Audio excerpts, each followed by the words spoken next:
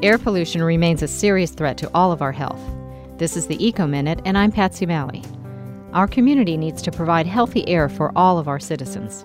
Air pollution is more dangerous for some people. Infants, children, senior citizens, anyone with lung diseases like asthma, people with heart disease or diabetes, and anyone who works or exercises outdoors are at risk.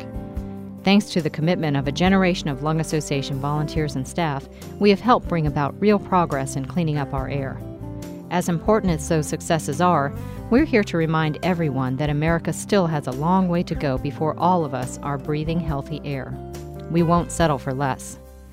If you would like more information about how to help clean our air, please contact the American Lung Association at 1-800-LUNG-USA, lungusa.org, or go to WUWF.org.